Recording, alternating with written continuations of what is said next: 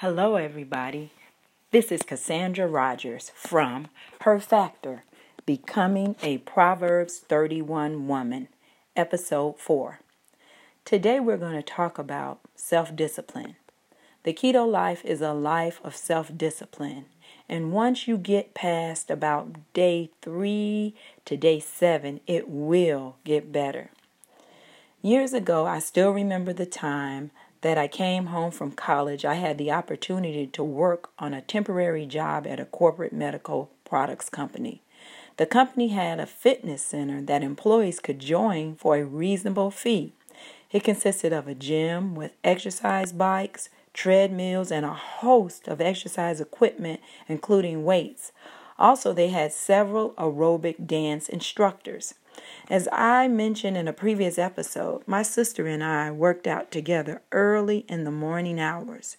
We varied our workouts by doing aerobic exercise some days and anaerobic exercise on other days.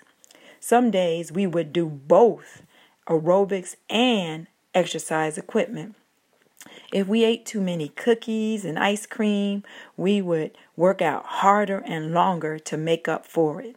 We read we were supposed to drink 8 glasses of water a day, but we thought that we can get it over with by drinking the 4 glasses one after another in the morning, and then in the afternoon, the last 4 all in one sitting.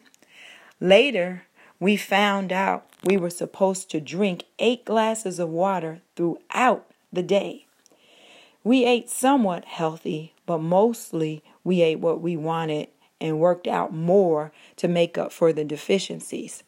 Although we did not do everything right, we started to see our bodies change before our very eyes. We did exercises to target the areas that we needed improvement. It hurt and it burned, but it was worth the changes that we saw in the mirror and in our clothes. Also, our self-image began to soar. It definitely was better. We looked amazing and felt great. Exercise makes you feel better physically, mentally, and emotionally.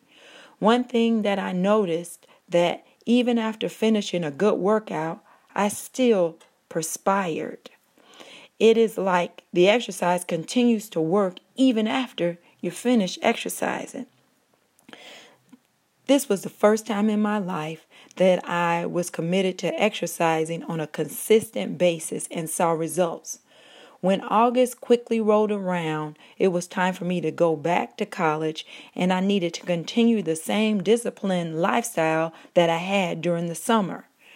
Early morning classes and late night study sessions would not be an excuse.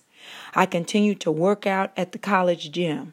I had a few friends accompany me, but even if they did not, I was determined to work out. I decided that I would not let my feelings dictate to me that I needed to continue my workout program.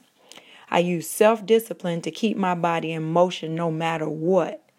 If no one else wanted to join me, I pressed forward to reach my goal of staying physically fit. Sometimes laziness, excuses, and emotional eating would try to creep into my life. When this happens, and it still does, I remember and I remind myself that I cannot eat my troubles away.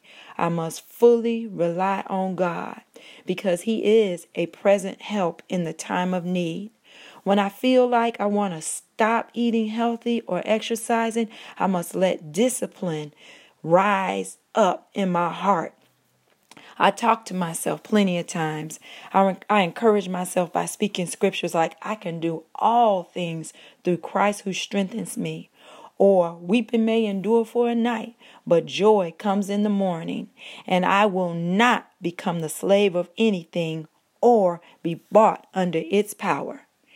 Now that I have maintained my weight for several years, I want to help others do the same with breaking the chains of overeating, which is an epic coaching program. This coaching program is designed for women who want help meeting their weight loss goals and live a healthier lifestyle. Let me know if I can help you. Thank you for listening, and always remember that you can do all things through Christ who strengthens you. Philippians 4:13.